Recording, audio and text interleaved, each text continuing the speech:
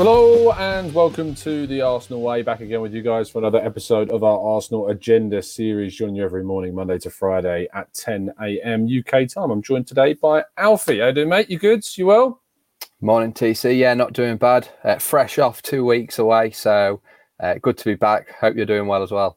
Yeah, of course. Not as rested as you are, but I'm glad you had a good time. And you've been flying, as has, of course, our technical director Edu. And we'll talk a little bit about that in a bit. There's some very interesting stories coming out that we're going to discuss. But of course, the main thing to react to is the weekend's fixture against Leicester, in which Arsenal came away with a 4-2 win. Very impressive indeed. What were your thoughts on the win? For me, the Palace game, I thought we were really good in the first half. Sort of, dropped off in the second half. But I thought the Leicester one, despite conceding twice, I thought it was a more controlled performance. And I think the response, especially after conceding, was fantastic both times. I think the second time, Martinelli's goal was even quicker response than the first.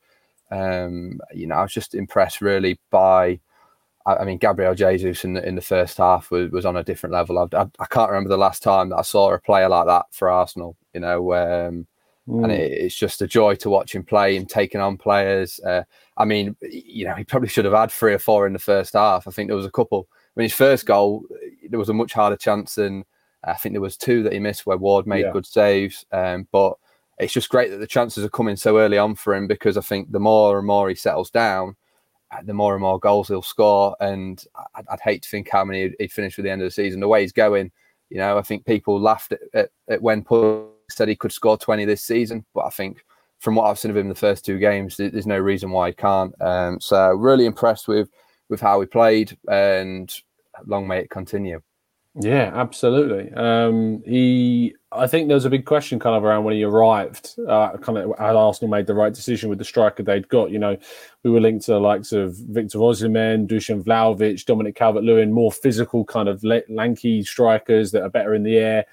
But we've brought in Jesus, who is completely the antithesis of those players and has proven to be, such an integral choice. What do you make of kind of the idea that Arsenal went for kind of these more aerial threat type of forwards, although they were linked to them, and certainly Dusan Vlahovic was clearly a target of the club, and yet the one they've gone for is very different to that? Does it make you feel as though maybe we weren't necessarily in for those other ones as much, or do you think it's just because Jesus was there and available, we've gone more for him? Yeah, I think it is a strange one. Like I said, they are completely different profiles. I think for me, having someone who is so technical and has got the finishing aspect to him up front is so vital for the way we play. So I think some of the options that we mentioned there, the likes of like Calvert-Lewin, I'm not sure how well they would have done playing for us. But I the main thing, like I say, is his technical ability, his finishing is just so top drawer, and I think that's sort of entailed to the way we play. I see loads of people sort of slating Martin Odegaard's performance on Saturday. For me, I don't think he had too bad a game. He didn't need to create the chances because we had Gabriel Jesus up front, two assists as well. He created a couple more chances off the top of my head. So having that player that is so creative as well up front, I think it would have been strange to see the likes of Vlahovic, who for me is more like a Haaland figure, that he's got that physical presence, aerial ability, but maybe not as much the creative side to his game. So maybe it was just a smokescreen for getting Gabriel Jesus, because we saw how many people were in for him, and looking now, seeing that Eddie was working on a deal for 5 months, I think it may have, like you say, just been there to fend people off Gabriel Jesus. Potentially. We have absolutely done brilliantly to get that deal done, because with having Champions League football, managing to convince Jesus to be kind of the spearhead of this project was going to be a challenge, and we've done it. And fair play and credit to Arteta and Edu for, of course, getting that deal done. And we're seeing the benefits of it.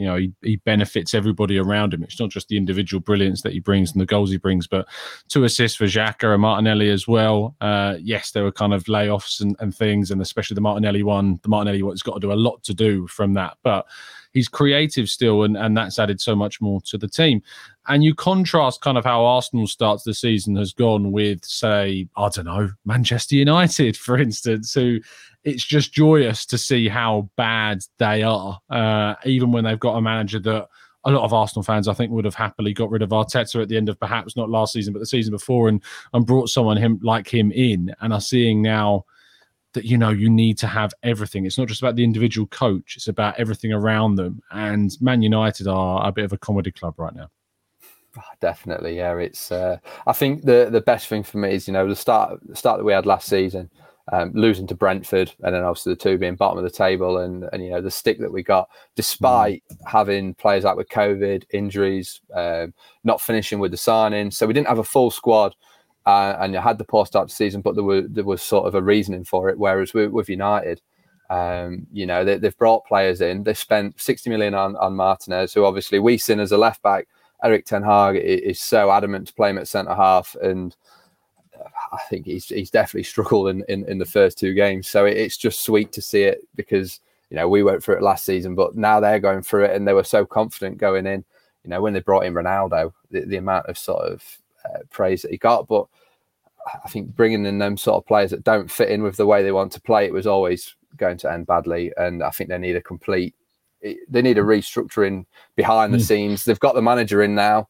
They just needs to hope that he sticks with it, because it's an absolute shambles there. But I'm not complaining. Long may it continue, because that Brentford game is, well, for me, it probably tops watching the Arsenal Leicester game, because we've got over for me, it's always stressful if you lose. It's sort of, you're fearful watching, the rival teams for top six. But watching that after our win, and then seeing that first half, I mean, that was enough to top a brilliant weekend of football for me. Yeah, not only that, Chelsea and Spurs dropping points as well. Arsenal had a great weekend. I mean, if Palace pull off something against Liverpool tonight and stop them from picking up even a first win of the whole season, because they obviously dropped points to Fulham, all of a sudden Arsenal are looking very strong and in a very good place to start the campaign. Yes, we're playing against teams that you would say we should be beating, but so have United, so have Liverpool, and they have been able to do it. So far, only Arsenal and Manchester City are the teams that are going to be vying for those kind of top four places and above, have been able to pick up those points. What did you see the Battle of Stamford Bridge 2.0 yesterday? It was an interestingly fiery affair, and obviously I do think that Chelsea were very unfortunate in the end not to come over all 3 points. Spurs very, very lucky to not see decisions go against them. I mean, in the sake of the last goal, the second goal for Spurs, there are three things that for me should be pulled up. One is obviously the foul on Havertz. The second one is the hair pull on Cucurella, and then the other one is I don't think it was in the second goal, but certainly the first goal where Richarlison is just blocking the pathway of the keeper when Højbjerg takes his shot for Spurs' first. So three incidents that, aren't given. It's just they're gifted things. It's how things work with Spurs, isn't it? Yeah, I mean, it's a weird one, because obviously it's frustrating to see them getting those decisions. In the end, it probably worked out better for us, because I know personally I'd have preferred a draw rather than seeing one of them pick up all 3 points. But I mean, the one that sticks out the most is the hair pull, because surely that's violent conduct. I mean, the referee had such a good view of it. It's got to be a straight red. And then sort of the audacity for his reaction after knowing he should have been sent off, Kane scoring, and it's Reece James, I think, he's up in his face. And I think that's just sort of the team that Conte is looking to build. It's just a frustrating, and you think you can't hate Spurs anymore, and sort of the players they brought in, the way they play, you realise that it's possible. But I think the first goal, I think the Havertz one, is the referee's got to get that done first time. It's gone too far for VAR to go back to that. But I mean, initially on the Richarlison one, I wasn't too sure. But looking at the angle that you see of Mendy, you find it baffling that wasn't given, because obviously he's blocking the view. Mendy's got to look round him, and that's the reason that Mendy isn't able to get down and save it. So it's frustrating. Hopefully, they improve on that and give Spurs less, but I think overall the result favoured us. Absolutely. And I think the table obviously reflects that, and Arsenal have still got, you would say, 3 games with, we've got Bournemouth and then Fulham and then Manchester United. So, by that point, who knows where they're going to be in the table. But Arsenal could pick up a real kind of heavy momentum going through the games. They then got Everton at home. Brentford away is a very tough game. And then, of course, it's the North London derby on the 1st of October. You could see, though, with those first, I mean, when you count the 2 games we've had already, there was potential for the first 8 games of the season all to be winnable, and Arsenal suddenly have got a real head of steam ahead of them going into the North London derby, which would be massive. But we can't be looking too far ahead, and Arsenal need to be looking into that next game against Bournemouth. And, you know, we don't have a particularly great record going to the Vitality Stadium. We've got draws, we've been beaten there. I remember obviously the 3-3, I think it was, where Lucas Perez scored. Giroud did that silly scorpion kick celebration after going and getting a 3-3, and Alexis Sanchez is going, "What are you doing? Get back!" Like, when he could just still got time to score another goal. So yeah, it's not going to be an easy game by any stretch. And, you know, they got a very decent win there against Aston Villa in the opening weekend of the campaign as well. Transfers, you know, we can never escape transfers. So far this weekend, we've not seen any kind of major moves, but we are expecting movement on a couple of outgoings. Runarsson looks very close to a move to Turkey, and Bellerin's situation is hopefully going to be resolved within now and the end of the summer as well, because that's a situation that you can just see Arsenal eventually going, "We're just going to cancel your contract." So both of those players getting out, good things for Arsenal. Yeah, definitely. I think the less said about Runarsson, the better. Obviously, we praise Arteta for his signings. Probably not one of the better ones under his regime, I think. You know, whenever I've seen him play, he's never looked confident, even in the Europa League. And then obviously that game against Manchester City in the League Cup, it's probably sort of ended his Arsenal career before it really even started. So it'd be good to get him out the door, because, you know, he's probably at that age. I think he's, 28 now. You know, you forget, you think he's a young keeper with lots of potential. Still is young for a keeper, but I think he needs to get elsewhere and get first team football, you know, whilst he still can. On Bellerin's front, I think it's a really sort of sad end to his Arsenal career, because, you know, when he first came about, he was one of my favourite players in the team. I thought he was brilliant. Heavily relied on his pace. Obviously, when he went through this knee injury, I think it's completely killed him off, and he's nowhere near the player he was. But I think it's frustrating, because watching him at Real Betis and how the Real Betis fans, you know, spoke about him, he was back to his best there, played brilliantly. And the fact that we're struggling to get a fee for him is worrying. So I think, you know, we praise sort of the likes of ripping up Aubameyang's contract, which to me was probably the right decision in the end. But it leads to stuff like this, where teams think they can, you know, get a cheaper deal. Obviously, in Fiorentina pulling out of the supposed buy option for Torreira and wanting to pay, I think, half the fee. So I think teams are thinking they can bully us down and you know, get us to rip players' contracts up or sell them for a very, you know, heavily cut fee. And it's sad, because, like I say, a player like Bellerin, who had so much potential and didn't fulfil it at Arsenal, going out on that sort of way, it's sad. But to be honest, I think it's the best for him, and for what he'd done for Arsenal, it's probably great to see him, you know, playing first team football elsewhere, and his career isn't over. So. Yeah, very true. Look, I think that he's a player that we will appreciate what he did in his young years, probably look back on it with an ounce of what could have been, because he was so highly rated as a young guy, and we're thinking, you know, this is going to be our right back for the next 10 years. And it's just not worked out, because, you know, he had those injuries to his knee and he never really came back the same. And that's why Arsenal felt they needed to move in a different direction. And actually, you know, our right back situation now, which is currently occupied by Ben White and Tomiyasu too, it's a very different profile to what Bellerin was. Not the speed, not the offensive kind of threat. The defensive rigidity has returned to that position, and I think we're better for it. So yeah, Bellerin will move on. I'll probably put money on it being a termination in the end. Maybe Arsenal can get some money, great if so, but I think it's just best if we resolve things, move him on, and move on from Arsenal terminating deals, because it's just not something that we need to do after, I feel, this summer. It's something that we'll just need to absolutely try and address as the summers move forwards and we bring in better players and sell more players for a higher fee, especially from our youth academy as well, with the amount of talents coming through and won't find a route because there's just already so much talent in the first team. The other key areas, obviously, incomings. Youri Tielemans played against Arsenal. Didn't look, you know, amazing by any shadow of a doubt, but he was playing in the side that were dominated in terms of possession, and eventually he was brought off. It didn't really seem like his head was completely in the game, if I'm being honest. And if I am clear about it, I don't necessarily think that he is an absolute must for us this summer. You know, I don't think he's a player that Arsenal desperately need. If we're going to sign a midfielder, for me, it probably needs to be someone closer to Thomas Partey's profile to give him competition in that number 6 role. We don't necessarily have that. So what do you think about Tielemans, the potential midfield signing that we could still make? Yeah, I think it's a complicated one that's gone all summer. I like the fact you mentioned sort of having that player to fill in for Partey, because you know, at the start of the season I'd have thought that Lokonga was the player to fill that role. Obviously played in that left central midfield role, more as an 8 in pre-season and impressed there.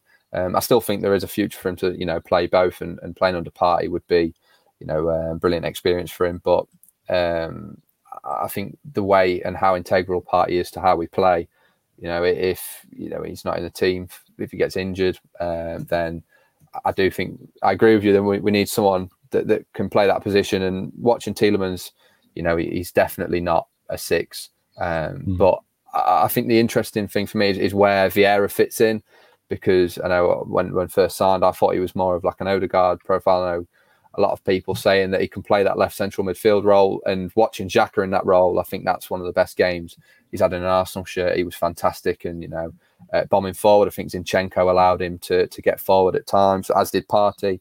And I think it's a tough one, because a player like Tielemans would fit in so well in that left central midfield role, and for the price, if we could get him for 20 million, I think it would be an absolute bargain. And it's, do you want to let him go to another team for that cheap? I've seen West Ham, I think, are pushing for him. So it's a tough one, but it's just whether Partey can stay fit. And since he's joined us, we've seen the injury records and how much they've cost us. So it's a tough decision. I think the market for a 6 is very there's very few between for options. And for me, I don't see any that are viable at the moment. So I think it's one that we'll leave to the end of the market. If we don't get anyone in, then I could see us bringing him in as added cover. But I can see the point of bringing in a 6. I'm not sure who's there for that position. Yeah, VDub says you can count on 2 hands how many centre midfielders we have. Do we need another one? Unless it's a major upgrade like Savic, and I'd say the Tielemans deal is dead. And it's important that Arsenal don't just sign players for the sake of signing players. I don't want to see Arsenal bring in a centre midfielder that's not going to push the needle in terms of the quality of that position on the field.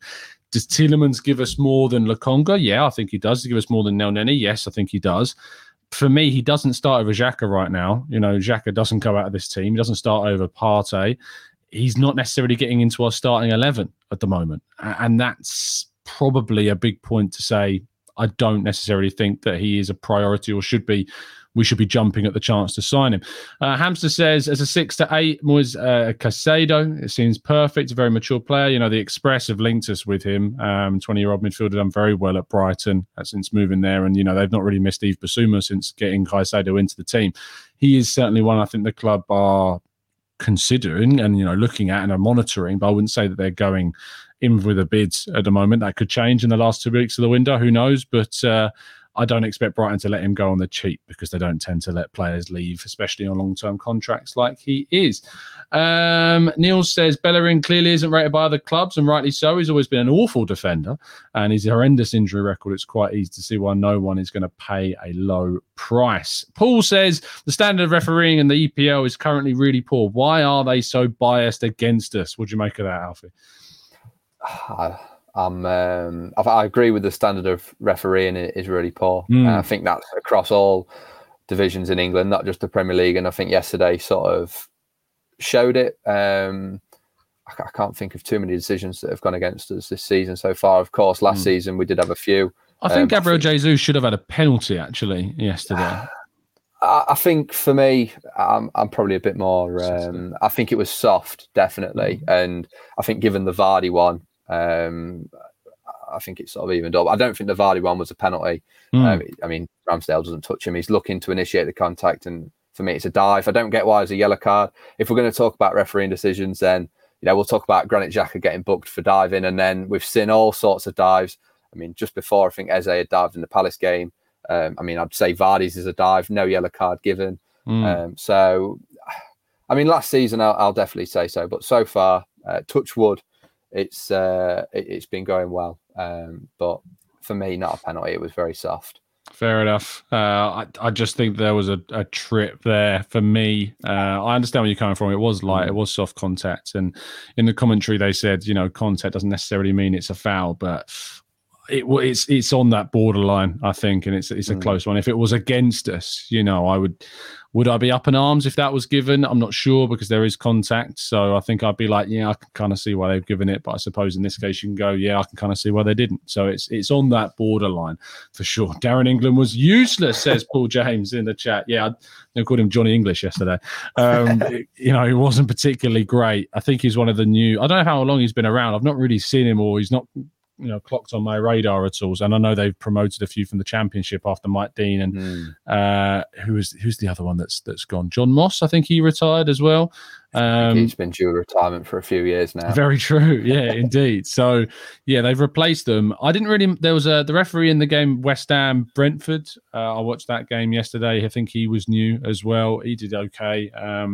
It was interesting where there was a handball kind of blocking a goal that was only given a yellow card. They felt that the goalkeeper on the line was enough. The Forest game, yeah. Yeah, that was an interesting one. I've never seen a player handball it a shot so close to the goal line and not get sent off. They must have felt, of course, the goalkeeper would have had it kind of saved, but missed the penalty anyway. I mean, West Ham really blew it there. That's another team, of course, going to be going for European places that's dropped points too that we've not mentioned. So, it's the start of the season goes. It's been very, very positive for Arsenal, and hopefully we can see some more positive things going into the game against Bournemouth. Less than a week to go, of course, for that one. The nice thing about playing early in the weekend is when the new week starts, you've not got to wait too many days until Arsenal play again. We are going to wrap things up there. Thank you so much, guys, for tuning in. I'm sure we'll be back at some point this afternoon with another stream or another show or another upload for you. And of course, we'll be back tomorrow morning at 10 a.m. with this show as usual. Alfie, thanks for your time as always, my friend. Thank you for having me on, and thank you to everyone for listening, getting the questions in. It's been a few interesting topics, so it's great to be on. Absolutely. Let us know in the comment section if you're watching on Catch Up anything that you've got to say about what we've discussed this morning. Do drop a like on the video and subscribe to the channel if you're new. We're on our way now to 27,000 subs, I think, at this 27, stage. Yeah. Indeed. So do help us on our way. We're just under 400 subs away from that landmark. So do give us a hand. We'll see you again very, very soon. And as always, keep following us down the Arsenal way.